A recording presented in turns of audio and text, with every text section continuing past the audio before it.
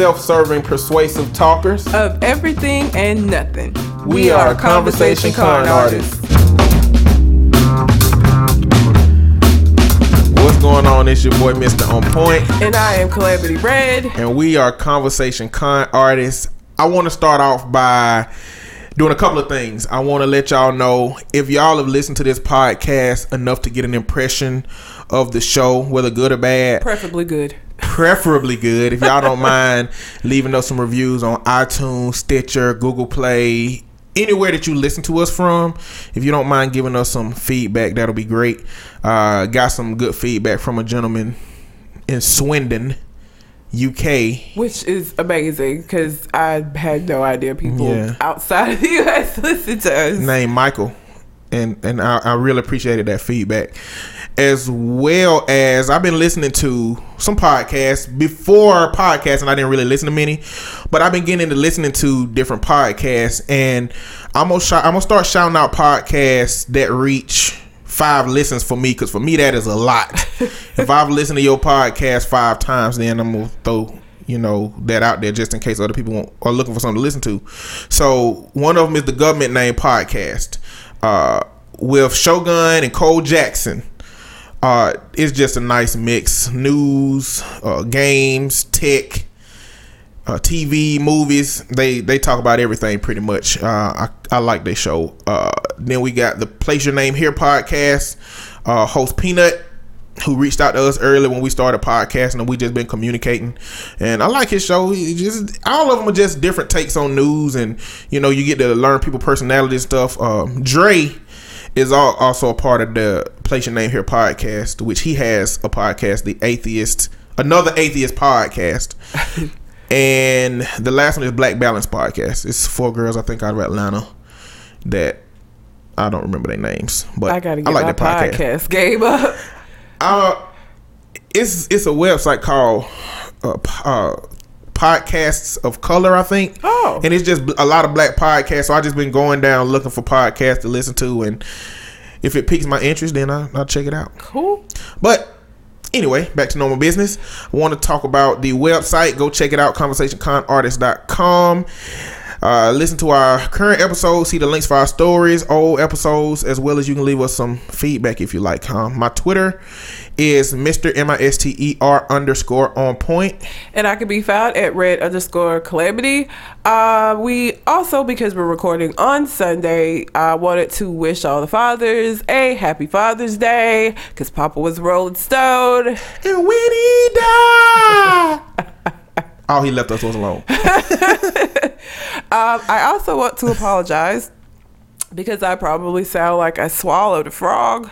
And it's because I don't really know why. I don't know. I woke up sneezing and shit just went downhill since. So if I mix my B's and M's and you don't know what I'm saying up, just, that's what it is. But I never understood that expression. What? Swallowed a frog. I guess because it sounds like you have something in your throat. I don't know why a frog in particular. And why would you have swallowed it? I don't know. You analyze things way too much. I can't help it. This is how I am. We are still doing the listener letter portion of the show. If you have a question, comment, if you have anything that you would like for us to address on the show, you can send it in either through the website or through our Gmail account, which is conversationconartist@gmail.com. I also want to remind everybody that we are still pressuring AC Blow to come back and do his horrible date stories, because I'm telling y'all, this shit is hilarious. If you have some horrible date stories that you would like to share, again, obviously anonymously, please send those in too, because we would like to share those when we do that episode, which will be coming up, because we pressured him and he's agreed to do it. So that is going to happen. So if you have some horrible date stories that you would like to share, just send those in the same way.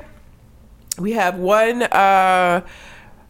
letter here today from Buki in Chicago, apparently. And she says, Memorial weekend, my boyfriend and I went to my girlfriend's cookout. She has it every year, and since But since he's newly minted, this was his first time. This is also our first time at a group thing. We've been pretty wrapped up in each other for the past few months, but I was excited to take him and show him off, basically. Then we get there after having to practically drag him as if I hadn't told him about it repeatedly over the last couple of weeks, and he embarrasses me. He went from not even wanting to go to flirting with every bitch there. One chick especially, who I don't fuck with, was all over him, and he seemed to encourage it. We had it out in the car on the way home, and he said I should have just pulled him away if I had such a problem, but he won't even cop to the disrespect. My best friend thinks that his behavior is a major red flag, so what should I do? Should I just cut my losses? Red flag indeed. Like, what the first time that you introduce somebody to your friends, if they cannot control themselves and decide that it's a good idea to go around flirting with people, like obviously flirting with people to where other people are noticing it as well, that's just, that's some fuck shit. Like, that's not okay. This can't be the first. I guess it can be the first time she got these signs. Well, if they've been, when you first start dating and y'all are representative, you get the representative. Yeah, you get the representative, and y'all are so like, ooh, you spend all that time together. So it sounds like this is the first time that she's actually seen him like out.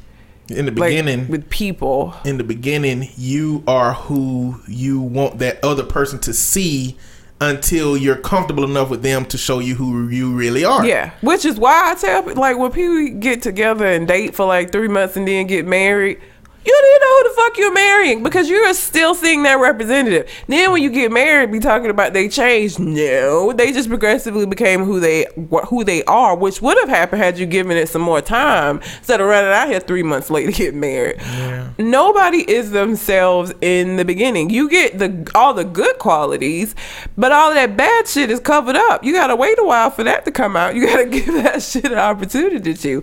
So this is, he ain't even show you his representative though. He showed you the representative when y'all was alone.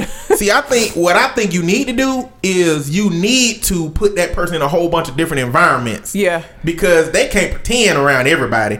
Like, you need to be around some of their cousins. You need to go around their family. You need to invite them to your family. You need to put them in all these different environments before you determine it. Because if they got to keep up a show, at least make them work. If they going to have to keep up a show, make them do it everywhere. Yeah. And when dudes show, with anybody in a relationship, show y'all signs, look at them. Like if a dude wears a hat 24/7 all the time, you might want to try to find out what his edge up look like, because it might be non-existent. Or he may have like the most horribly receding of hairlines ever known to man. Like, if any man or woman that you're dating is aggressively avoided of any particular thing, no, I don't want you to meet my family. No, I don't want you to go here. No, we don't need to do this. If they are aggressively against any particular thing, might be a red flag. Yeah. If they never want you to come to their place, might be a red flag. If they only call you at 8 o'clock at night, we know what that is. And after, we know what that is. Yeah. You are not considered. Nope. And the thing is, like, when people say, I had no idea, it just came out of nowhere, very rarely is that the truth. There are usually like signs leading up until like the big reveal. And so like this being one of them. If again, this is the first time, instead of him trying to make a good impression on your friends, he's in here trying to, in case shit don't work out with you, line up your replacement. That's a problem. And actually, I would have checked him at there. Like, if we wouldn't have got back to the car, I would have been like, the fuck is you doing? What's going on? I didn't even know this bitch. Are you, like, seriously? So I would have waited till we got in the car. And the fact that anytime that you tell somebody that you're with about some behavior that bothers you and they don't acknowledge your feelings about it, they don't, want to address it, that's a problem. Because later on when we have like huge issues, I can already see you're not going to be willing to work through them. Anybody that's not willing to acknowledge how you feel about things, that's a problem. So the fact that you came to him and wanted to talk to him about it and he was just kind of dismissive, like, oh, whatever, you overreacted, or whatever, you should have said something. You know what I'm saying? Like, that's a problem too. That's a communication issue. That's going to lead to a huger communication issues. And the situation sound like mostly passive aggression. Yeah. It's like you had to drag him there, and when you get there, this is what happened. Yeah. He wanted to show you for the future, you don't drag me to stuff. Because, remember what happened last time. And she'll remember. But for me, 2 months is not long enough to deal with anything you don't want to. Hell no. In 2 months, if you see something slightly odd, you can leave. You can leave that situation alone. And probably should. Because again, you usually are meeting that person's representative. And if the representative ain't somebody you can fuck with, you know the real person ain't gonna be somebody you can fuck with. So, yeah, I would take that as a red flag, and I would just kind of cut my losses and move on to the next one. I just move on. Move past it. I know some women, they would have left his ass. Oh, yeah, we came together and I drove, bitch. Get one of these bitches to take you home since y'all so friendly. How about that? He would have looked up like, where'd she go? Her ass went home, bro. Left you here where you wanted to be, obviously. So yeah, hopefully that answered that. Again, if you have any questions that you would like for us to answer, you can send them in through the website, or you can send them to our Gmail account, which is conversationconartist@gmail.com. So that's that. Yep. So where do you want to begin? So last week we recorded before the Orlando shooting happened. Yeah. So we didn't get a chance to give our initial reactions about the situation. And my initial reaction is still my reaction to it right now at this moment. Mine too. Which is, it was a whole lot of fuck shit, and people's responses to it, some of them make me question just humanity in general. I don't know how you can look at a tragedy such as that and pick out things like, well, that's what happened. They were gay, so they deserved it. Like, where the fuck is your humanity at? A lifestyle choice, a thing that a small characteristic of who somebody is no reason for them to die. Those people were minding their business, having a good time, not hurting anyone.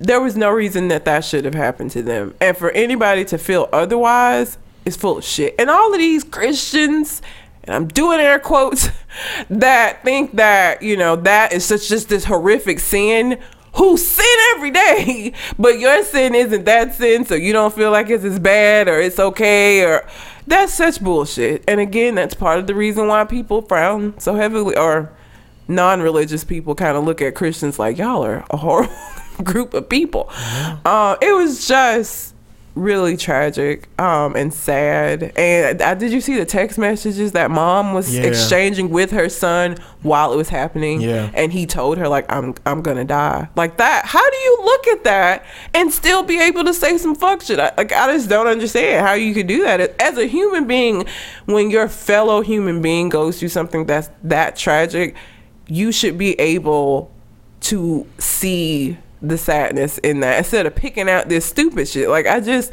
like the lieutenant governor of Texas, fuck that guy, who tweeted out that Bible scripture and then took it down when people got in his ass. He didn't apologize for it, basically saying that they suffered the wrath of God for being what they were. Like, he didn't even apologize. He just took it down because people got mad about it. And it's crazy because there's videos of Muslims saying that gay people should die. Yeah. And while Christians don't say gay people should die, if gay people die, they use it as a reason that God is angry with that particular group. So does that really make you any better? Exactly. Does it make you any better in that situation that you can still look at those deaths as a wrath of God and through the lens of your faith? My question to those people, so they were gay at a gay club, therefore they deserve to die because they were shot while in the commission of being gay. So then how do you justify the Charlotte? Was it Charlotte where they got shot in the church? Mm-hmm. How do you justify that then? Was it Charlotte? It was North Carolina. North Carolina. I think it was. I don't know if it was Charlotte, but how do you justify that? What sins made them deserving of being shot while they were in church? welcoming this man in. So like, what if that's the thing? If where you die is indicative of God's unhappiness with you at that time, then what does that say about those church people that were in church? Man, when all they of this died? stuff is so intertwined. I mean, it's what we find in our society is it's very easy to craft a dialogue when a person is not white. The shooter was white, yeah, and the media fights against painting a wide portrayal of a group of people when it's white. You know, because when you're white, you're an individual. When you're white, that's what America has afforded white people. You can always be looked at in the context of your individuality, as to where all Muslims are bad, all people from Islam are bad, all black people this, like in the media, we are all looked at in the same way if we brown. Yeah. But if you white, you're an individual. So the dialogue was crafted around him, his past, his behavior. But for this situation, the Orlando shooting, it's all Muslims. It's all illegal immigrants. It's all faith is bad. You know what I'm saying? And I was so happy to see, they had a lot of the parades and a lot of the vigils. There were Muslims represented that were holding up signs, because it's never the complete group. That's why it's so dangerous to just lump an entire group of people into a category and say all Muslims are this, all black people are this. It's never an entire group. Normally, I mean, I guess the Nazis are a little different. But I got in a dialogue with somebody about him talking about radical Islam, because everybody was mad that President Obama wouldn't call it radical Islam. Mm-hmm. That was a whole dialogue. They were just mad. They said you need to call this radical Islam. And Obama gave a great response to that situation, but the dialogue was him saying that, radical Islam is a problem. And I said, well, if Westboro Baptist Church, if somebody out of Westboro Baptist Church shoot up a whole bunch of people, I just hope your dialogue is the same. Radical Christianity is a problem. I hope the dialogue is the same for that. But what Christians do is they say that person is not a Christian because they're not doing Christian things. It's easy for them to take a person that they don't believe is Christian because it represents Christianity negatively out of Christianity, rather than say we got some extreme Christians too. But they will say they're extreme Muslims, and they will identify the entire religion as extreme, including everybody that represents it. And that's a part of the danger with Donald Trump talking about building a wall. The danger with that is we don't know who, because this man, the shooter, was an American citizen. Mm-hmm. So we don't know who are American citizens in that dialogue. We don't know if Muslims that we see that have on a hijab or traditional wear from their culture, we don't know if they're illegal immigrants, if they're American citizens, and we only have our eyes to use. That's what's dangerous about their dialogue. And at the end of the day, with the details that have come out, I don't even know.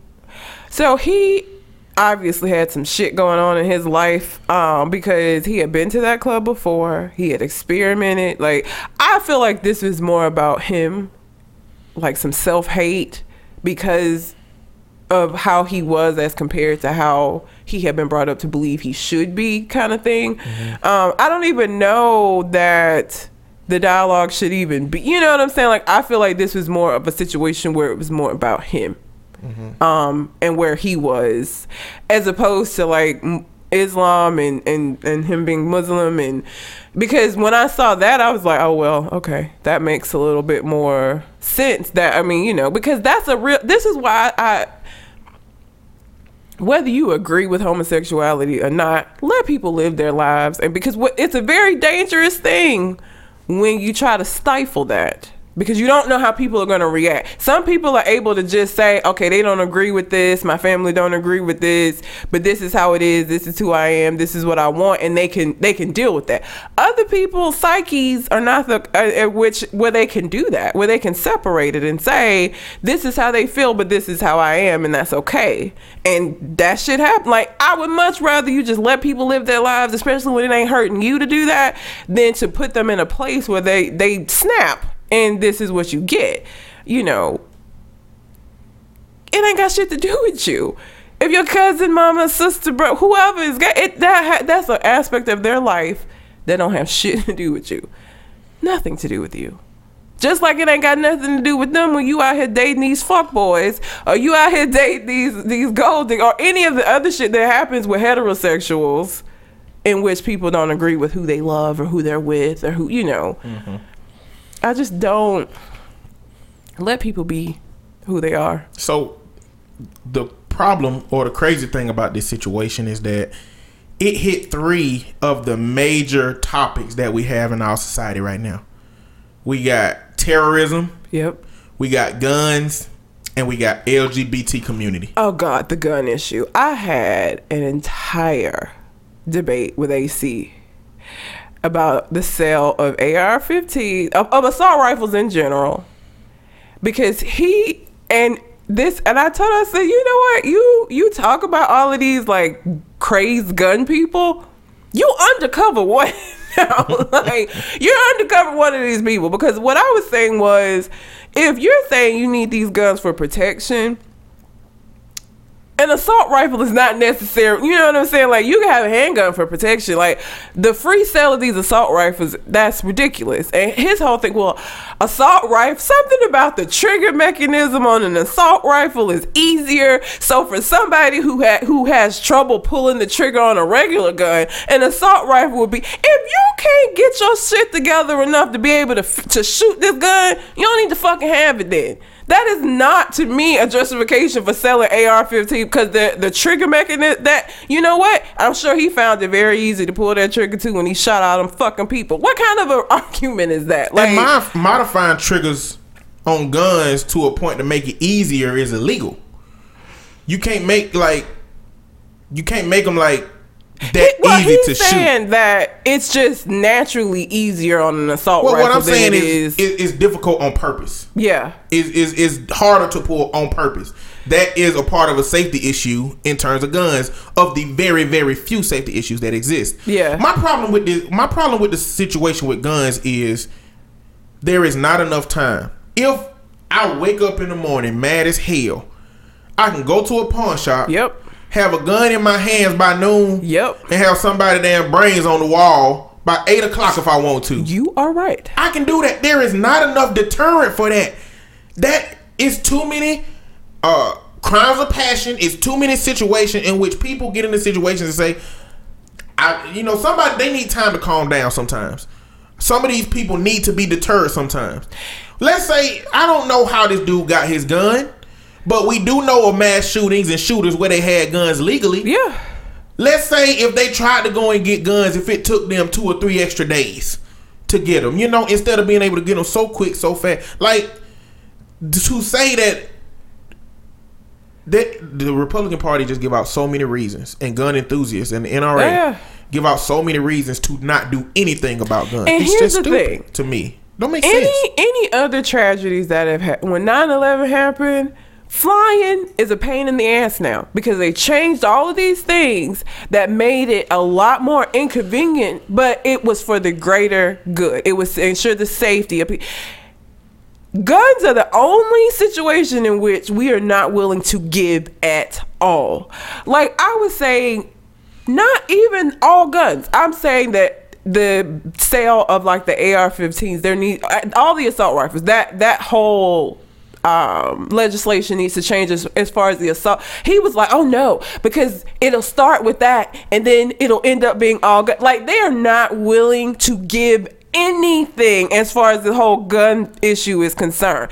It doesn't matter if it's for the fucking greater good. Gun enthusiasts, people who like guns, they're not willing to give at all. And I saw something where somebody was like, it's not a gun issue, we have a hate issue. Do you think that we would be able to fucking look how long we done had hate running in this fucking country? Like, it's a hate issue? Oh, let's just make everybody love each other, bitch. Are you what? Girl, what? No. Hate that. We must be able to solve the gun problem before we would be able to change the minds of all the people that we would need to change the minds of. Like, the hate issue is not, how do you address that? What does that even mean? I just feel like the NRA has made pawns out of American citizens and politicians, because I'm the NRA. I'm the NRA. I'm a lobbying group that banks millions and millions of dollars from people who make guns, who make bullets, who make accessories, who make everything that goes along with guns. And I want to maintain as much money as I can. So what's my best route to make sure that happens? Because I still want Smith & Wesson and all these different companies to pay me to do that. So I'm going to give some of that money to politicians to make sure they hold off on legislation, to stop legislation, to stop anything. There's been a 20-year ban on researching guns through the CDC. The Center of Disease Control that researches everything that is an epidemic in our society to come up with more effective ways of handling those things. They were banned for 20 years from 1996 until now of researching. And now they can research, but it's underfunded. Nobody's going to fund it. And not only that, but in school, they tell people going to research gun violence is a career death, career suicide. And so it's not even encouraged.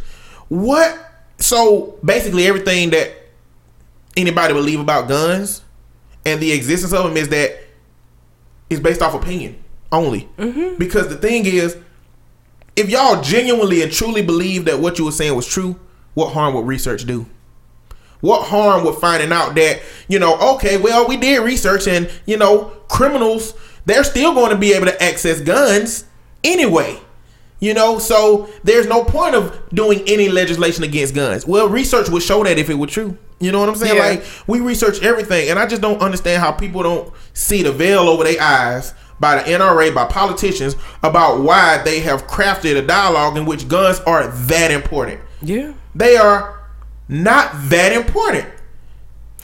Because of our Second Amendment, we should have them. We should be able to continue to have them because it is what it is. But to say everybody should have one with no restrictions, no regard, no registration. We don't have to register. We don't have to have license.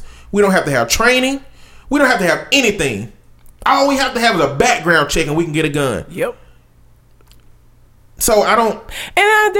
And I told him this when we were talking about it. With the way that the thinking is, we will never, ever have gun control in this country, ever. Because they're not willing to get... Again, this isn't about the individual. This is about the greater good. This is about the state that the country is in now. And again, every other situation in which we found there to be this huge problem, this epidemic, they were willing to... Again, flying is shit now. You can only have like those little bitty bottles and all of this stuff to keep a situation from like 9/11 from like the odds of it from happening, to lower them. Right? Everybody had to give up some rights. Everybody had to give up some conveniences because it was for the greater good. The gun shit though, they're not gonna give anything because everything is gonna be an infringement on my right. I'm supposed to be able to do this. Me. The thing is, and I'm not gonna hurt anybody with my guns. So I should be able to have my guns. And the only way for me to be able to have my guns is for everybody to be able to have it. So we're not gonna change shit. Ever. The thing is, I have to believe that the bulk of this dialogue about guns are from people who don't believe that if they had to go through a more difficult system, they would be able to keep their guns. Yeah. I have a feeling that a lot of people, because if you done right, if you haven't done anything problematic with guns or in your life that would put you under scrutiny for having guns, why wouldn't you care? Why would you care? Yeah, I'm that's like, true. Look, I mean, they can make the rules as strict as they want to. I know ain't nothing in my history gonna keep me from getting any gun that they have accessible because I know what I'm doing. Yeah, I've done what I'm supposed to do in life. So I just don't understand. Why would you just adamantly say no rules, no regulations, no anything, no changes whatsoever? They are not gonna allow. If you're doing right, never gonna. And I'm not talking about we don't have to lose any rights.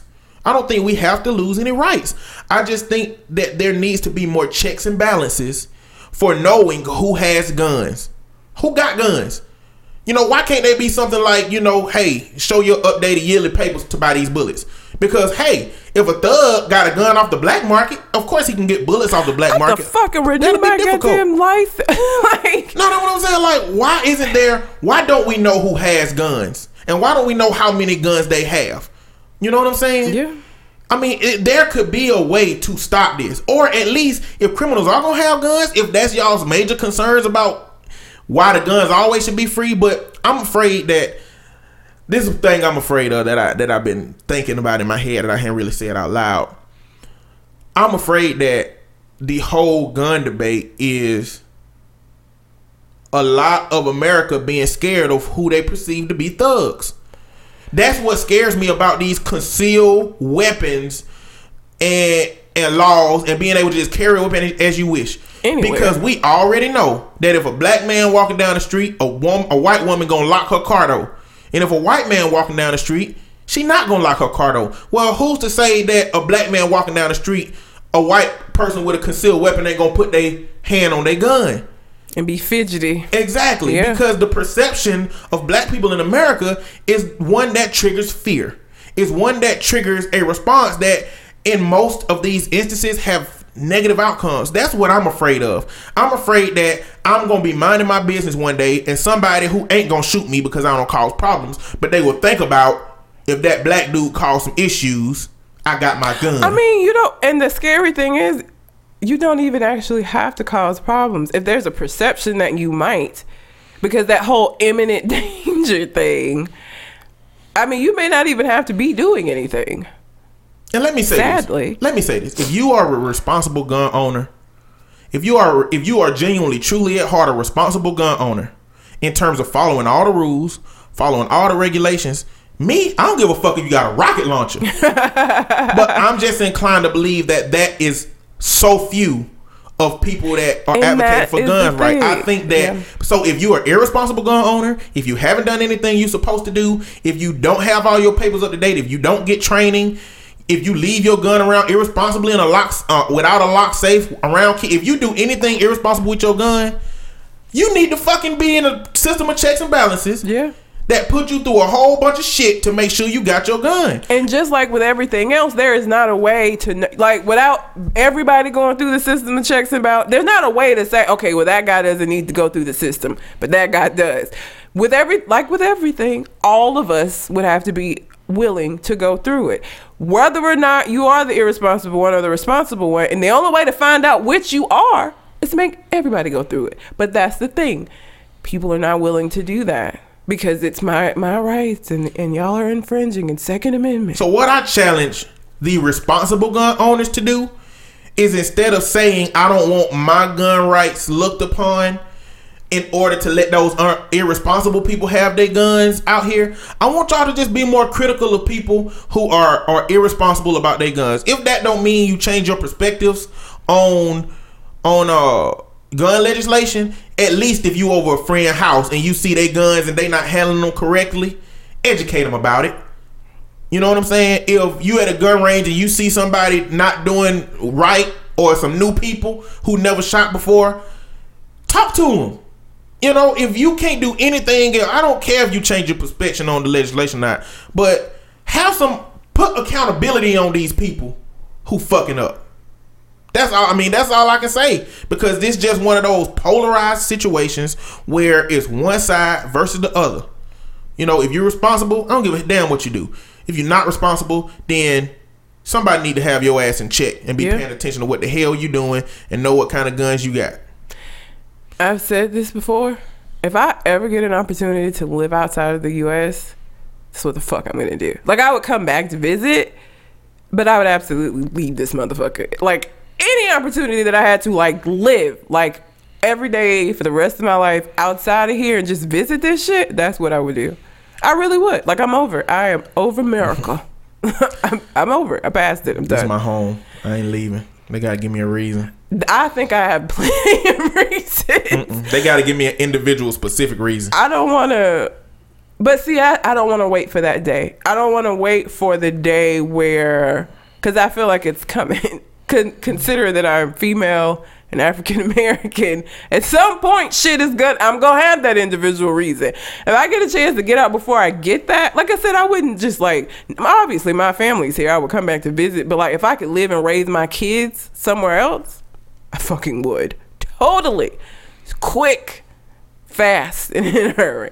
So the second of those situations, cover guns, LGBT. Yes. So the very first comment that I posted on anything about this was, I'm afraid that they're going to overshadow, like terrorism is going to overshadow LGBT community. Yeah. And probably by design. Yes. You know, because we don't want to show sympathy for the LGBT community. Which we've been trying to avoid showing sympathy for the LGBT community in this transgender debate. You know, and all the stuff that's been going on with transgender. And that's exactly what happened. They jump out in front of it and craft the dialogue to be about terrorism and about terrorizing Americans rather than the specific group of Americans that were targeted. It's like they cut it off at that part of the hierarchy. Okay, a group of people in America were terrorized. Americans were terrorized, but we gonna stop there because we can go to micro. We can go down to of the Americans that were terrorized. It was an LGBT group, and these politicians could acknowledge that, but a lot of them don't, and some of them do just for a political platform, for their political platform. They do that just so that they can get some cookie points with the community. But the thing about it that politicians don't understand is you have to have been showing that for the entire duration of your career. Exactly. This ain't some shit you can just pick up after a shooting and expect people to respect your platform. It's the same way with Hillary Clinton right now. You can't just pick up new ideals and new thoughts today and expect people to respect your platform. Yep. What do you really believe? You know, that's the problem today with politicians. And it's just, all of them handling it wrong. For you regular people, because I done had some people on my timeline that I had to work very hard, because I know it isn't going to do anything if I get in their comments and I don't want to start no Facebook beef and all of that shit. So please stop comparing struggles. I saw somebody post some shit that was like, you know, it's funny how nobody's talking about all the black people getting killed by the police, but as soon as this happened with the gay club, like, I said this before, I stay in a perpetual state of annoyance with a lot of shit. I don't have to be mad about one fucking thing. I got anger to go around for everything. I got plenty of anger. So I don't have to pick and choose. I can be upset about more than one thing. And like what you do when you do that is basically you say that this other situation's not as important. And I can promise you, for the people who have family members that died, that shit is the most important thing in the world right now to them. Like, you stop comparing and struggles. Like, of course, gay people are going to be probably more upset about this than the rest of the country, unfortunately. But when something hits closer to home, that's with anything. Of course you're going to be upset about that. Of course it's going to touch you more than it may touch somebody that doesn't really understand it or doesn't have a connection to it at all. I just get so tired of people doing that shit every time something happens. Well, what about this? These people died over here. I don't see nobody talking about that. Like, okay, and what? Like, that doesn't take away from the fact that this was a horrible tragedy where 50 fucking people lost their life for nothing. Like, I cannot stand it. And again, I know if I make a comment, it's just going to go nowhere because people with that kind of mentality, there's nothing I'm going to say that's going to be able to change that. And so it's just an effort and futility for me to even try. So I don't. But it just enrages me when I see posts like that because it's like, bitch, okay, what and what? And furthermore, in that dialogue, you can't expect another group to adopt the seriousness of your struggle. The black struggle is 100% my problem. I can't expect a gay individual to adopt that in lieu of their own problems. Yeah. They struggle is they struggle. You find people, like I believe that I am, that can understand the depth of everybody's problems. Yeah. I can understand problems with women through misogyny. I can understand racism, not just through my own cultural lens, but through the lens of other cultures as well. I can understand, what's the other one? Homosexual. I can understand homosexual struggle. I can understand the different nuances of what they go through. I don't have to just look through the lens of mine and say my struggles is what matters. You know, this is what everybody should be talking about, exactly. Not this. Everybody's struggles matter to them. The best you can do is help them understand what your struggle is and how you're experiencing it. But when you invalidate their struggle, because the only thing you can think about is yours, you lose support and you make yourself look like a dickhead. Basically, you're an asshat. You're an asshat. And we discussed this last week. Exactly. You don't want to be an asshat. You don't want to be that. And that's what you are when you expect another culture to adopt that idea. And I think comparing those struggles is the root of that. Yeah. Comparing those struggles is you saying, you know what, this is what was going on last time, you know, or this is what was going on last week, bro. You ain't talking about them no more. You ain't talking about us no more, you know. And the last of those three situations is the terrorism part. Yeah. You know, and America been paranoid since terrorism, since, you know, the early 2000s. Yeah. But what we're hearing now is he was on the FBI watch list. The FBI is taking him in and questioning him. Like, he's been on the radar. And I know it would be expensive and damn near impossible to monitor everybody that they got on them list, because it's probably damn near 1 million people. I would think it'll be impossible to do like around the clock paying attention and watching of all those people. But what does that say about our system? If they have somebody in their reaches of them 1 million people and one can still slip through like this. And you know what? ISIS took credit for this. But it don't make sense to me. I don't. I think they just did that. I do just too, for real. I really don't think they had shit to do with it. It don't make sense. ISIS is sending people into a gay nightclub to kill 50 people. Wouldn't it make more sense for ISIS to do something like at a whole parade or a convention? They sent somebody to post. You know how many motherfucking pride parades? You know what I'm saying? That go on around the country. You have San Francisco, Atlanta has Black Gay Pride, Florida, like they're all over the place. You could have sent more, and one person. ISIS has tons of people. You could have sent multiple people in, and the body count could have been much huger. Like, yeah, it doesn't make any sense at all. And you really think that this is an American citizen? This is a dude that grew up with American understandings and ideals, and ISIS hadn't been around long enough to just recruit people from that early of an age and not actively recruit. Otherwise, it'll be a shit ton more people doing all this shit all around the country instead of this one isolated incident of this dude. What I'm likely to believe is this dude is an American citizen that does have ties in his Muslim country and has come to understand probably what America has done to a lot of his world, his culture, in the big context, and he lives in a country in which his religion and faith is constantly scrutinized.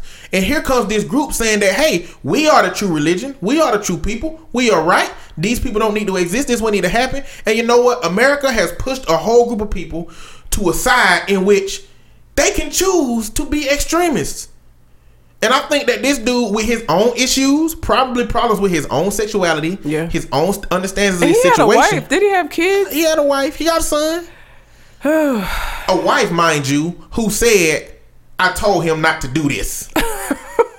Bitch, that don't help you none. No, talking about I told him not to do it. Oh, well, if she told him not to do it, then I mean, we can't, like, what, bitch? You should have kept that. She ain't getting her ass waterboarded right now. You should have kept that shit, bitch. You should have denied all knowledge whatsoever. Like, I had no idea he was gonna do this. I had no clue. So you just admitting that you knew that this was coming, and the most that you did was say, "Don't do it. Don't do it. Don't do it, Miss Celie." But not only that, she thought it would look better to tell people she was against it. Even though it vicariously acknowledges that you knew that he was finna do this shit. And you ain't tell nobody that could have. Like, okay, you can't stop it. Maybe you can't stop him. Did you go to the police and say, hey, my husband planning this shit. A lot of people gonna die. Y'all might want to come get him. Like, you didn't, other than saying, don't do it. Don't do it, Johnny. Like, that's, bitch, yeah, that was stupid. And she is probably getting waterboarded right now. My future wife, I'm gonna tell you right now, we gonna have a Mexican standoff like a motherfucker. If I think you finna go out the door and kill some folks, I'm gonna have a gun at you gonna have a gun at me. Somebody finna die. Assuming that I changed my perspective about guns and acquired them at that point in my life. Otherwise, she just gonna leave the house with guns and I don't know what the hell I'm gonna do. It won't be a Mexican standoff. I had to stop in some kind of other way. But I don't believe, I don't know. I'm more apathetic than a lot of people. I don't have a lot of empathy, I feel, when it comes to life. So I don't feel that I have the level of love that will allow somebody to get away with some shit that is illogical and irrational. Logic and rationality means a lot to me. And if I feel like you're doing some shit that's not rational or logical, I will assume that your body has been taken over and consumed by some force, nature, being, entity that I don't understand, and you are no longer the person that I cared for before. Oh, you know, Independence Day Resurgence is coming out. I'd be real good on the zombie apocalypse. I hope the zombie apocalypse never happens. Mama, brother, grandmama, if your ass is zombified, I'm shooting your ass. Like, I'm sorry. Like, you gone. That ain't them no more. It's not you fucking anymore. Zombie. The last bit of you is in my memories. All this aggressive trying to bite me shit ain't finna happen. Look, if the zombie apocalypse happen and y'all need somebody in your group that's going off who needs to be offed, I'm the one. Come find me. Put me in that situation. Yeah, I ain't trying to die. My self-preservation gonna kick in, and I'm just, whatever. Now, I will, under the context of this specific situation, be forced into taking guns into my personal use. So, there it is. That's life or death, though. You know what I'm saying? That's a whole different situation. Have you ever read the Zombie Apocalypse Survival Guide? No. It's the book that Zombieland was based off of. Like the rules that's in that book. Yeah, I like the Zombieland. rules that's in that movie or in that book. It basically tell you how to survive. Yeah, it's a intense breakdown. They tell you the best environments, where to go, where not to go, how to survive on a boat, how to survive on land, what weapons are best, what weapons are worst. I'm kind of concerned that people are putting this much thought into a fiction based. Because I hope that shit isn't actually ever going to happen, at least not in my lifetime. Let my children deal with that shit. I want to be long gone if that shit ever happens. Like, I don't need that in my lifetime. The human body would have to evolve to a very intense level to be able to still survive with something that's killing them, but still be alive enough to cause harm to other people. Yeah, like, our bodies are way too fragile for anything that exists now to keep us alive and dead at the same time. I mean, the only instances where I've seen people doing that when they were on Spice. Oh, no, bath salts. What did bath salts when that man ate that dude's face? Mm-hmm. He was on them bath salts. I don't know. I just, again, hope that's never. But I'm pretty sure he all right now.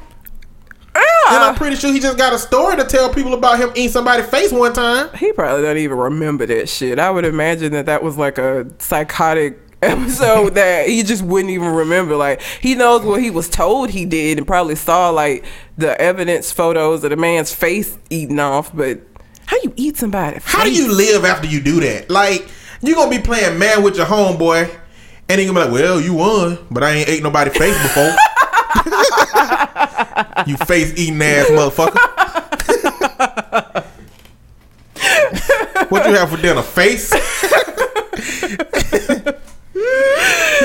Yeah. You got some face stuck in your teeth. Like, I mean, how do you live after that? Like, I would not let a motherfucker gonna stop being my friend after shit like that. Yeah, you would live it down. Yeah, I would not let them. I'll buy them a shirt for their birthday with like a half of a face on it.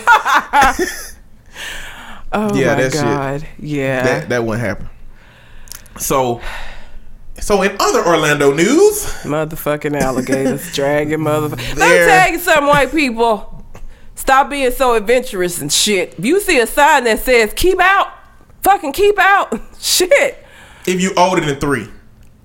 Yeah. Yeah, the kid, I ain't faulting the kid. He went where his parent went to. Adults, if you see a fucking sign, it don't need to say, beware the alligators. If some shit say keep out of dangerous waters or whatever the fuck, don't go over there. Because let me tell you something. Again, my sense of self-preservation, I'm not gonna go anywhere where I could potentially die or some bad shit could happen. You know what I'm saying? I'm not even gonna walk anywhere where I know there's lots of spiders and spider webs, because I think spiders have ass silk that comes out in the shape of the webs, and I don't like walking in that shit because it's disgusting. I'm not finna, if I see a sign that says don't come in, I ain't fucking coming in. Know what I'm talking about? I'm staying my ass out. So, if you have been living under a rock, Which you would have had to have been, but conveniently have access to listening to this podcast, then a 2-year-old at Disney World at one of the resorts was outside with a parent, and an alligator dragged the 2-year-old off. And they didn't find him till a couple of days later. The body. Found a couple of days later. They found the body intact. Yeah. This is so terrible. I don't know if I should even do this, because it's kind of like, maybe I won't. Never do mind. it. Too late now. Go. I just figured that alligator like bit the kid and took him down and was like, oh, this tastes terrible. It just didn't eat him and he just drowned. I feel like, because he was intact. You know, they usually bite you and roll you and then they eat you, or whatever animal they pull down. I mean, they don't do this with people a lot, but he didn't even eat him. Like, he bit him and drug him, but I just figured the kid kind of didn't taste good. And babies are tender meat. Right? Like, that's like tender meat. Like, babies are like the filet mignon of people. Exactly. So, what was it about this particular baby? I feel like something kind of threw the gator off, where he was like, oh no, this is... Maybe he had a bad diaper. Maybe he was on a diet, and maybe he thought better about it. Like, oh shit, I can't eat this. Yeah, I can't eat this. Talking about Disney alligators. Well, yeah. The ones that have personalities and stories. And so maybe he was like, oh shit, this is going to go directly to my... Well, they don't have thighs. To my... No, I don't think a real alligator, they bite arms off of people. Just for the hell of it. So that's what I'm saying. It's like he bit him, rolled him, and then decided not to do anything more than that, because he was intact. Like, maybe he tasted bad, is all I'm saying. He may not have tasted good. Maybe he was, you know. He had a dirty diaper. Maybe so. And the alligator was just all like... in the diaper. And, you know. We are such assholes. Anyhow. Yeah, we went in a whole other direction with that. But I really was thinking that when I heard he was intact, I was like, he must have tasted terrible, because he's a gator. He didn't eat him. So what's happened is there just have been a lot of comparing this situation to Harambe. And I understand, but I'm going to tell y'all something, America, about those kinds of comparisons.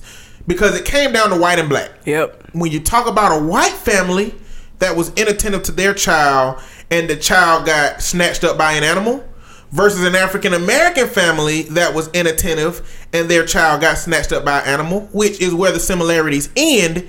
You have one family, the black family, in which the family was looked into. The dad who wasn't even fucking present. Dad wasn't there. They looked into his criminal history to assess the level of parenting skills that this family must have to have a child that would be in this type of situation.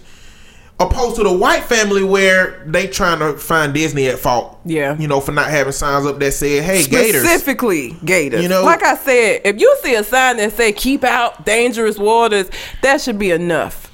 You in fucking Florida. What else would it be about besides goddamn gators? It's Florida. They have gators everywhere.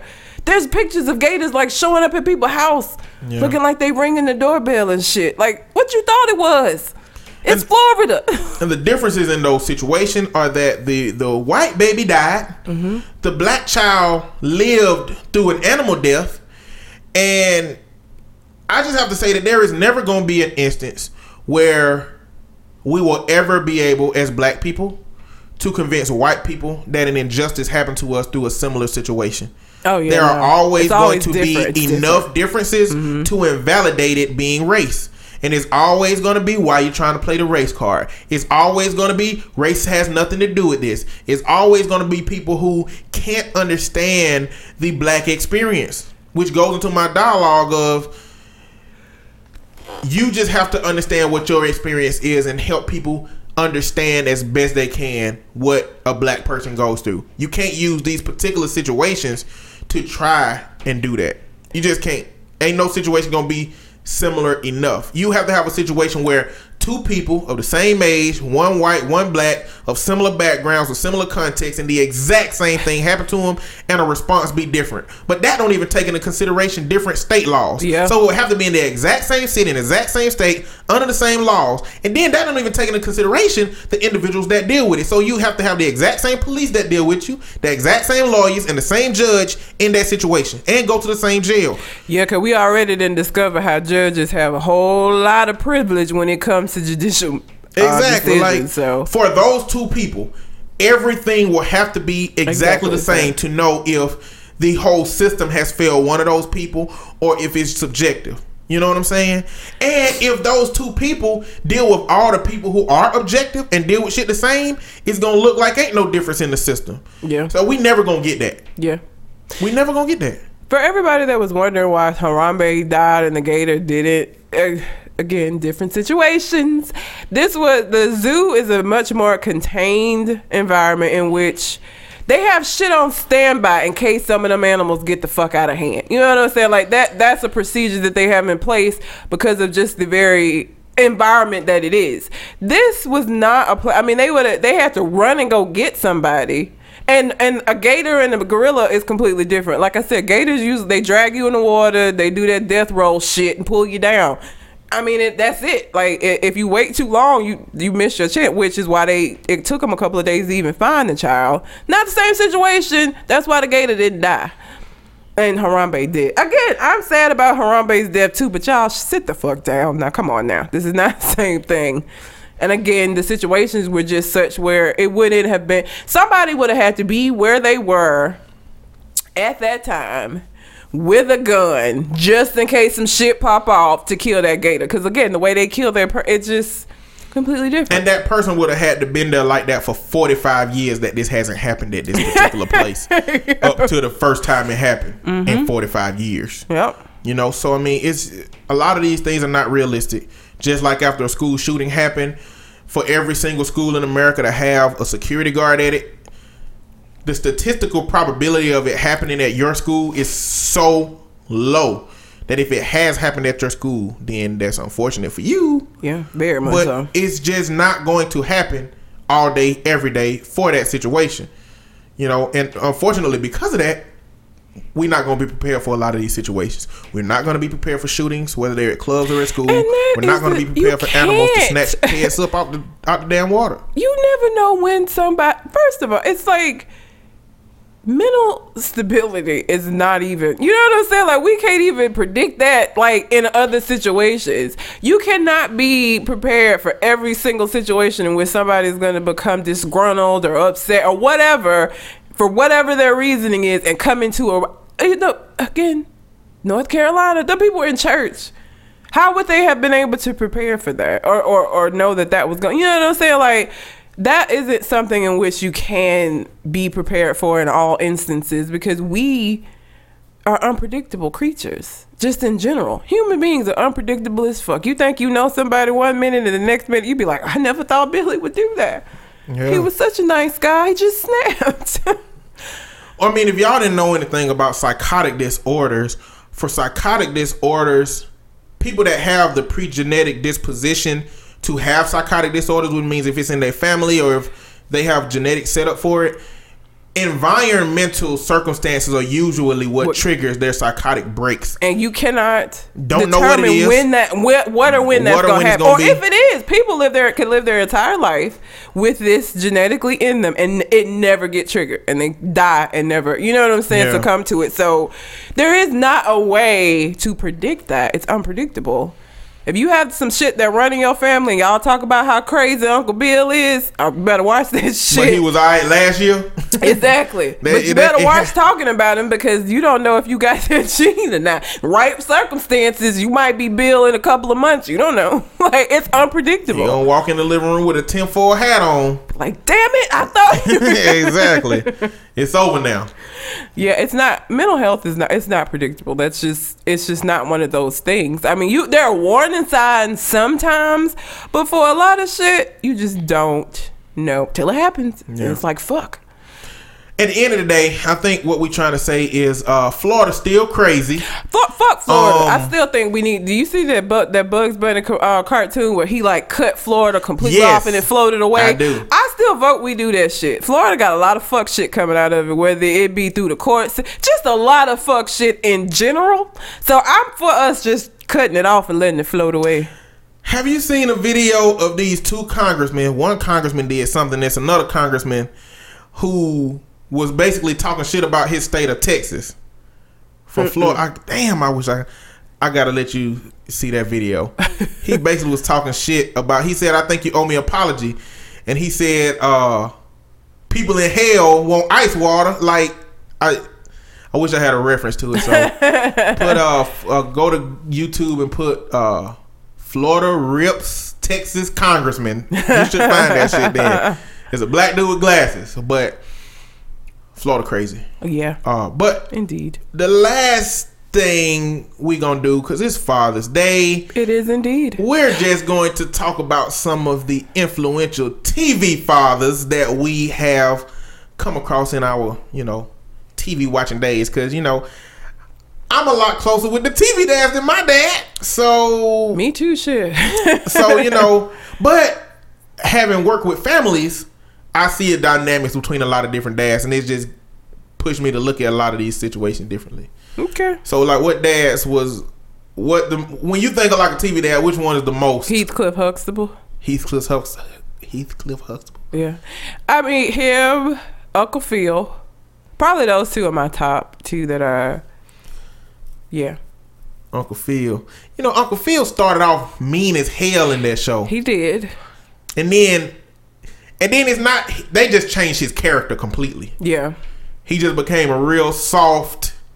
I mean, he friendlier. was still harder when he needed to be. I think that's why I liked his character, because he was still an asshole sometimes. So he was still like really hard on them sometimes. But I like that dynamic though. Because here's some of the TV dads we gonna talk about. Some of my issue with them is that they was just too fucking good. You know what I'm saying? Like, parents fuck up. They do. And so like your dad's not gonna be that like perfect dad all the time. And so some of these dads were not relatable at all, because it's just like, he ain't never fuck up though. Not never though. I just can't buy it. My favorite episode with Uncle Phil was when they took him to court. I don't know if you remember this, but they had a pool party that they weren't supposed to have because they was gone. And Uncle Phil took the boys to court. And she had a judge presiding over the situation. They all told their story about how the pool party went. Yeah. And Carlton had on a duck. He called Howard the Duck, like one of them floaters. And Uncle Phil came and he just popped the duck with his finger. It was hilarious. If you seen that episode, you know what I'm talking about. It was funny. See, and I like the creative punishments too. You know what I'm saying? That the same thing with Heathcliff. Like, I remember when what was the dark skinned sister, the one above Rudy? Not Son. What was her name? Vanessa went out drinking and came back drunk, and then they pretended to like all of them were gonna drink, and they played the alphabet game where they had to go around and say like was it a state capital that started with the next letter, and if you couldn't think of one, you had to drink. And they had Rudy playing too, and she was just like, "Oh my god!" Like, as a just to show her, like, you know what I'm saying. Like, I liked like creative shit like that. They also had court one time where what's the wife's name? Claire Huxtable, where Claire was the judge. Yeah, like that. I like stuff like that. Yeah, the Huxtables have always been like a dynamic of how I would like my family to be. Yeah, at some point. Yeah, I would like to be Heathcliff Huxtable, and I would like my wife to be a Claire Huxtable type situation. I love Claire. My favorite episode with her was when she told Sandra's husband, what the fuck is his name? Ivan. It was Ivan. Irwin. Something to that effect. Yeah, y'all know who we're talking like about. But she offered to get coffee for him and Dr. Huxtable. And he was so surprised. He was like, "Oh, you're gonna serve Dr. Huxtable, and she was like, no, I'm not gonna serve him. I'm gonna bring him a cup of coffee. Like, he brought me a cup of coffee this morning. And if you don't get these sexes out there, you never gonna have anybody bring you anything anywhere, anytime. That was my favorite. Like, I loved Claire. Claire was awesome. She spent the whole show roasting that dude. Yeah, cause he was so set. Like, his and the little black kid too. What his name was? The Rudy little friend. Rudy little friend, Bud. Yeah, Bud. Yeah, she was roasting. She roasted him in kid fashion though. She did. She did it on a level that was appropriate for him. But yeah, so what are the TV we talk?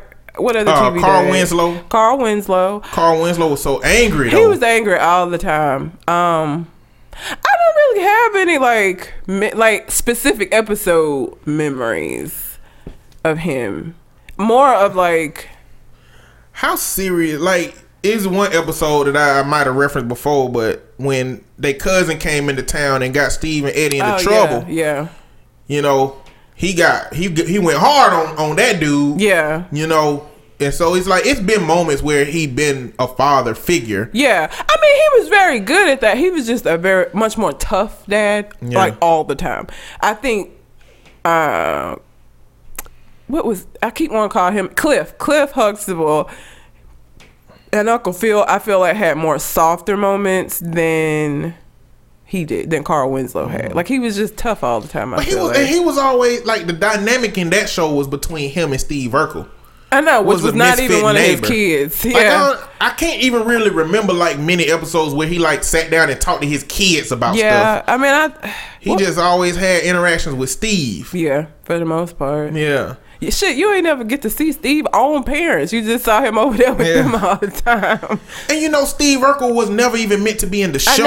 I know. What would that show have been without Steve Urkel? Shit, who was gonna be the comedy? It wouldn't have lasted as long as it had. I think he was a guest star, and like people responded so well, it kept him.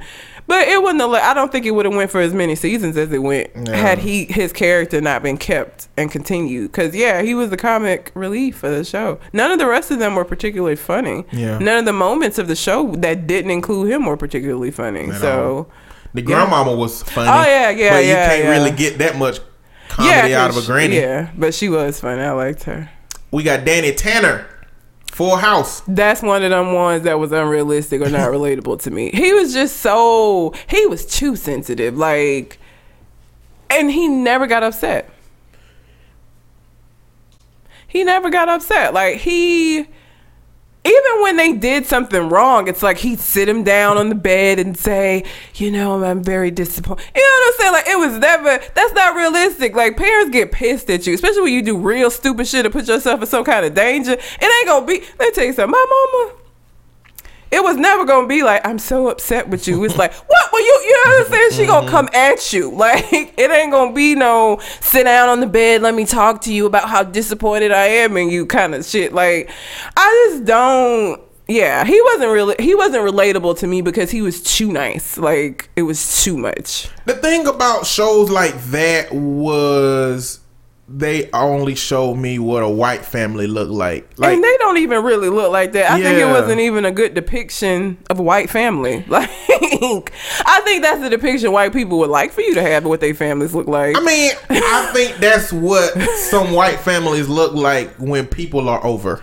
That show is, and we were people that was over. Yeah. Every time, like, I bet when the camera start rolling, if the show was real, Danny Tanner have a whole bar downstairs. Well, the guy who played him had a potty mouth that was like a potty mouth ass comedian. Yeah. And I never knew. He was in, the first time he said something outside of that was in Half Baked. Oh yeah. Because Dave Chappelle got up and the Alcoholic Anonymous group and was like, I'm addicted to weed. And Danny Tanner got up and said, Bob Saget got up and said, weed is not a drug. I smoke dick for coke. I suck dick for coke. Like, I was like, who's that? That ain't Danny Tanner. Why would he do this? But why would he do this to me? Even the other cast said, like, when the cameras stopped, he was nothing. Like, he's not Danny Tanner at all in any shape, form, and fashion. Like, he he had to like curb it when he was around like the younger cast member, but he had a potty mouth. Like even he was like, as soon as the camera was cut off, that was not who he was. Yeah. But yeah, I couldn't relate to Danny Tanner. It was too perfect. It was just too perfect. We got Martin Crane. I like Martin from Frasier. He was so different from his sons because they were not like, it didn't even seem like he was their dad. They were so different, but I liked him. He was like a regular dad, like who was sometimes disappointed in his sons, sometimes proud of them. He fished. He was a retired cop. Like he was just a regular dad. I like Martin Crane, and he was still able. What was good about him, I liked, was that Frasier and Niles had all these degrees and were constantly speaking.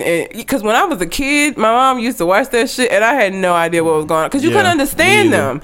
I understand it now, but I didn't then. But he was still able to go toe to toe with them, even though he wasn't like as highly educated as they were and just lived a different kind of life than they did. He was always able to put them in their place, and I love that about him. He used the common man's response to education. He did. Like, you can be educated as hell, but it's some shit you can say that'll mess up a person that got some sense. And he was able to do that. Like I liked him. I liked that about him. He was a dad I liked, and he was funny, and I liked his dog. His dog was cute. Being a counselor or therapist, the show Frasier really crafted people's version of what they think a therapist do. Yes. Oh God, it was so cliche. Cliche. It's just so stereotypical. Cliche. Yeah. Down to the sitting in the chair type situation. It's a psychoanalytical stuff. Every time I tell somebody I'm a therapist, they ask me if I have a couch in my office, and I always say, yeah, but don't nobody lay on that shit. If somebody come in and try to lay down, I'm not I'm not Freud. You're not laying on the couch. Sit down. Like, yeah, like everybody always has the stereotype that they think of what therapists do. Like, so people come lay on your couch. No, I think if I ever go to private practice, I'm gonna do that. You'll have them lay on the couch just because I got narcolepsy, and sometimes I be getting sleepy. Hey, look! I close my door sometimes and lock that shit if I ain't got nobody coming in. If I'm particularly sleepy. No, I'm saying sometimes I get sleepy in their face. Oh yeah.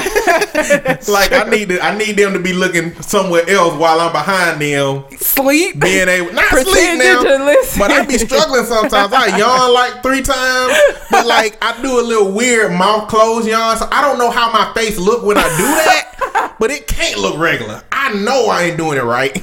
But nobody ain't ever said nothing about a mouth closed yawn. Yeah, so I'll have to have me a couch. Just for my own personal reasons. And I'm not sitting behind my couch. They're sitting in front of me on the couch. So it's not a Freud setup where the couch is behind them and they lay down and you can't even see. Like a chase where ain't no size on it. You just lay back. Mine is a raggedy ass, old ass leather couch that came with the office when I moved in now. Because it's a non-profit. We ain't got no money. We got Homer. From The Simpsons. I think Homer, Peter Griffin have to be lumped into kind of the same category.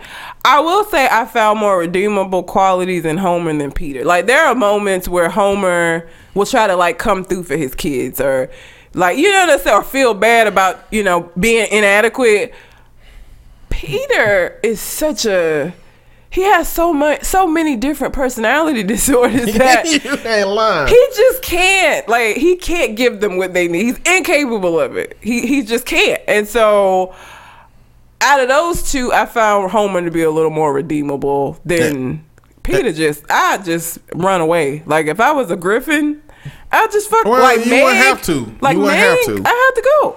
You wouldn't have to. Child Protective Services would have took both of their kids long ago. You are right. Both of their kids would have been took. Well, there was an episode of The Simpsons. Actually, both of the shows where the kids have been taken before for them being neglectful.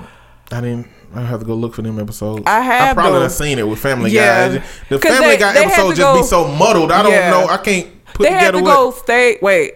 No, on the Simpsons episode, they had to go stay with Ned and his wife. It was before his wife died. And I forgot what Homer did, but Homer and Marge both lost the kids and had to go through like a DHR kind of situation to get them back. But they were living with the Flanders, and Maggie, because she hadn't been a Simpson for as long, like took to the Flanders and she liked them and didn't want to go back. So that was a whole thing. I can't remember what happened. I think it was when Peter burned Lois with some grease accidentally. Oh, I remember that. And then Yeah. she couldn't take care of them and they didn't trust him to take care of them. I forgot where they went to, but he lost custody of them too. So yeah, they both did actually lose custody even in the cartoon version. So in real life they showed when they had them children. The second thing, apart from their kids being removed from them, is that I think both of them are mentally retarded, which for political correctness, it is now called intellectually disabled. But for the context of understanding what I'm talking about, for people who didn't know that, I use both of those terms. Yeah, they absolutely are. Yeah. Homer's is probably alcohol induced after years of ingesting all them beers down in Moe's. Alcohol look, y'all, that has a permanent impact on your brain. And for as long, he been drinking, like even when they show young Homer, he was still drinking. Like not to mention exposure to radiation. That he's so close to that a piece of radiated material can get caught on his back. Yeah. When he going home. Yeah. Oh, and the same shit. I just realized they both got substance abuse problem. Cause both of them alcoholics and shit. Cause Peter drink too. Down at the Clam. Brewery. At Pawtucket Brewery, and they drink at the Clam. Yeah. They're both alcoholics. Forgot they had that in common too. You know what? I gotta throw one in here that I wasn't even thinking about. I gotta throw Rick in there from Rick and Morty. Oh God, Rick is a horrible father. Another personality disorder. Yeah. Narcissistic personality disorder. Terrible. Yes. Highly intelligent, but narcissistic as shit. I don't know. He do for his family. But it's like, even when he done, when has he done for them and it didn't benefit him in some kind of way? Right? Because he likes having Morty with him for these adventures. So whatever he has to do to maintain the balance for that to take place, I think it's still selfish in a way because it's him getting what he wants. But you remember the episode when he had to go find the evil Rick? Yeah. And he started showing him pictures of Morty when he was little. He started crying. Like, he feel for his family, you know what I'm saying? But narcissism can be on a scale. So he doesn't have to be where he don't really give a fuck at all. I think he cares to them to an extent. But I feel like he's still always going to be number one. I don't know. Again, Rick has some very few redeemable. Yeah, I wouldn't want a Rick in my life, but if I did, I would rather him be a family member. Oh God, yeah. Instead of being on the opposite side of that shit, like that Purge episode. Yeah, no. Yeah, no. Mm-mm. Who else? Al Bundy goes right back in there with Peter. He's like the real life version of Peter and Homer.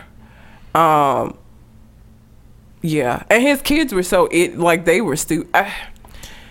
Yeah, he was. I think he was just depressed. Yes, extremely depressed. Hated his job. Hated his wife.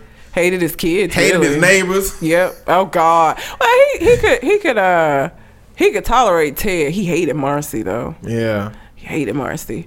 I wouldn't have wanted him to be my dad. Like I never watched the Married with Children and was like, oh man, look at that. Like, no, I would never have wanted to be Al Bundy's child. They weren't like trailer park redneck-ish. Only because they didn't live in a trailer park. You could take that show and very easily transport it to like a trailer and it would still work. I don't think so. You don't think so? Kelly could just be like walking around to different people's trailers. And what's the son's name?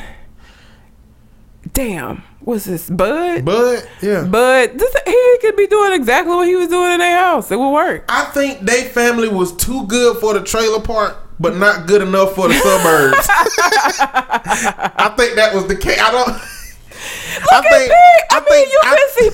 You couldn't see Peg walking around in a trailer. In a trailer park. I think to me they the white family that live in the black neighborhood. You know what I'm saying? Like I can see that, yeah. That's what I think. Like I think they cool with all the black people. Yeah, I can see that. You know? I can see that. Yeah. Maybe so. Eric Camden, Seventh Heaven. He also, I felt like that whole Too Good, but he was a minister. So my whole thing with they whole family was they weren't Mormon. I didn't get why they had so many damn children. They just had a general Christian, just a regular Christian church. I think so. He wasn't Mormon. I don't think he was Mormon, but they had like kids like they were Mormon. Like they didn't believe in birth control. Mormon don't exclusively have access to a lot of kids. I mean, I know, but like that's just where you see it usually. Because they had a ton. How many kids did they have? They had like 10. Like 10. Because they had, and then they still like even after the show was going, they had them twin boys. When you thought they were done with kids, they came back with the twins. She got pregnant again, so I don't know. I know it was a TV show, but it just reinforced the idea that preachers got the worst kids. Oh yeah, ever. Yeah, because the boy, they all had problems. Yeah. They all got into shit. So. And realistically, everybody got problems. But I think there's like this. There's this expectation that's put on preachers' kids that they never live up to. I've always had a problem with. I don't know. I've had preachers that I've had always tell their testimony of how they used to be a pimp.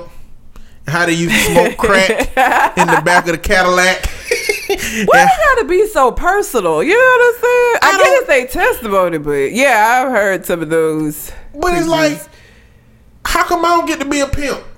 Why are you trying to stop me? How come I can't experience my own situations that would lead me organically to where you at? Because they've learned now they want you to go ahead because they've been where you. I've been where you at, young brother. They trying to keep you from living that life because they know how it ends. That's always been my problem with, like, especially with Kirk Cameron, because he the first person I realized this about, people who've had sex that preach about abstinence. Be like, I hate them fucking Left Behind movies. And no shade to anybody that's listening that like them movies. Have you ever watched one of them movies? No. It is the most poorly acted. Like, it's horrible. It is only a really super religious like Christian could find enjoyment in that, because they're the worst movies I've ever seen in life, and they don't make any sense. Maybe the books are good. I ain't never read the books because they ain't never piqued my interest. Will. The only reason I watched one of the movies is because I was up late one night and the shit was on and I was curious about it, and I immediately regretted that curiosity. Immediately. It was shit. For me, the movie would have to be on after something that I wanted to watch. The remote would have to be too far away for me to reach it, and I would rather watch whatever is on than move. And then I have to stay woke. You don't have to be moderately entertained. I did fall asleep. I don't know how it ended. I don't even know. It's a million of them, so I don't even know which one of them it was that I watched. But like, he was working for, because the Antichrist is supposed to like be like this political figure, I think. And he was like, he had figured out who the Antichrist was, and I think he was working for his campaign. Some shit. It was just the worst. It was the worst. It was awful. Whatever. Yeah. I mean, we could go down a list of dads for a long time. We could indeed. Trying to figure out, talking about this situation, but neither of our dads fit into any of those categories. I don't think. Mine don't. Well, maybe that's not true. He might have been like, no, like, I'm not gonna do that. He didn't fit it. if there's a show in which the dad was locked up in jail for like 14 years out of that life, maybe not quite 14, but for most of the individual childhood, he might have been on like one of the side stories on The Wire. See, that's where I gotta go. I gotta go to The Wire, or I gotta go to Oz. That's where I gotta go to find stories about my, that relate to my pops. Hopefully not Oz. Let's stick with The Wire. Oz was horrible. Well, jail ain't a playground. I know. Shit. I'd much rather think of him in The Wire than in Oz. Oz was horrible.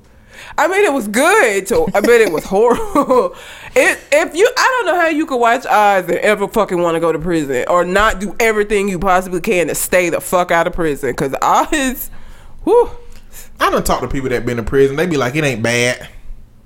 That's subjective. I know, be like, you mean for people that have been to jail. Exactly. Oh, okay. I'm going to save that for the date episode. I don't have a lot of date stories, but I have online dating profiles, and I've had some interesting conversations with people on, like, there's a lot of men in prison, like, on these dating sites. I'm gonna leave that for that episode because that kind of goes into that. But yeah, there's a whole lot of men in prison, which I don't get. They got cell phones and pictures and shit. I don't know. I don't understand. But yeah.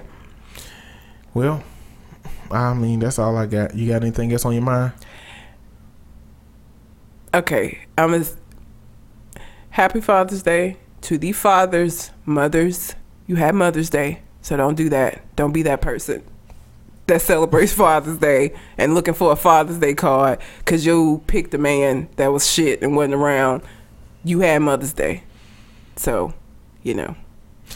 And if that's how you feel, if that's how your kids feel, if your kids feel like they need to celebrate you somehow because of that, don't use this opportunity to invalidate people that have a good relationship with their fathers and have good fathers. Because every time you say, I'm a mama and a father, you're invalidating other people's experiences with their fathers. Every time you post on Facebook, this goes out to the real fathers, you know, you are bringing attention to a group of people that don't need to be talked about today. You know, so leave it up for the regular fathers. The good fathers, the fathers that are there, the fathers that try, the fathers that want to, but for some reason can't be. Because that's what the fuck the day was made. You know that this is a made up ass holiday. That is what it was created for. Was for those guys. So celebrate those guys, and if you don't have one of those guys around, then it's Sunday. Then it's just Sunday. Exactly. Shit. It's just Sunday. But that's all I had. Just wanted to mention that. All right. Well, till we come to the next conversation. We out. Holla.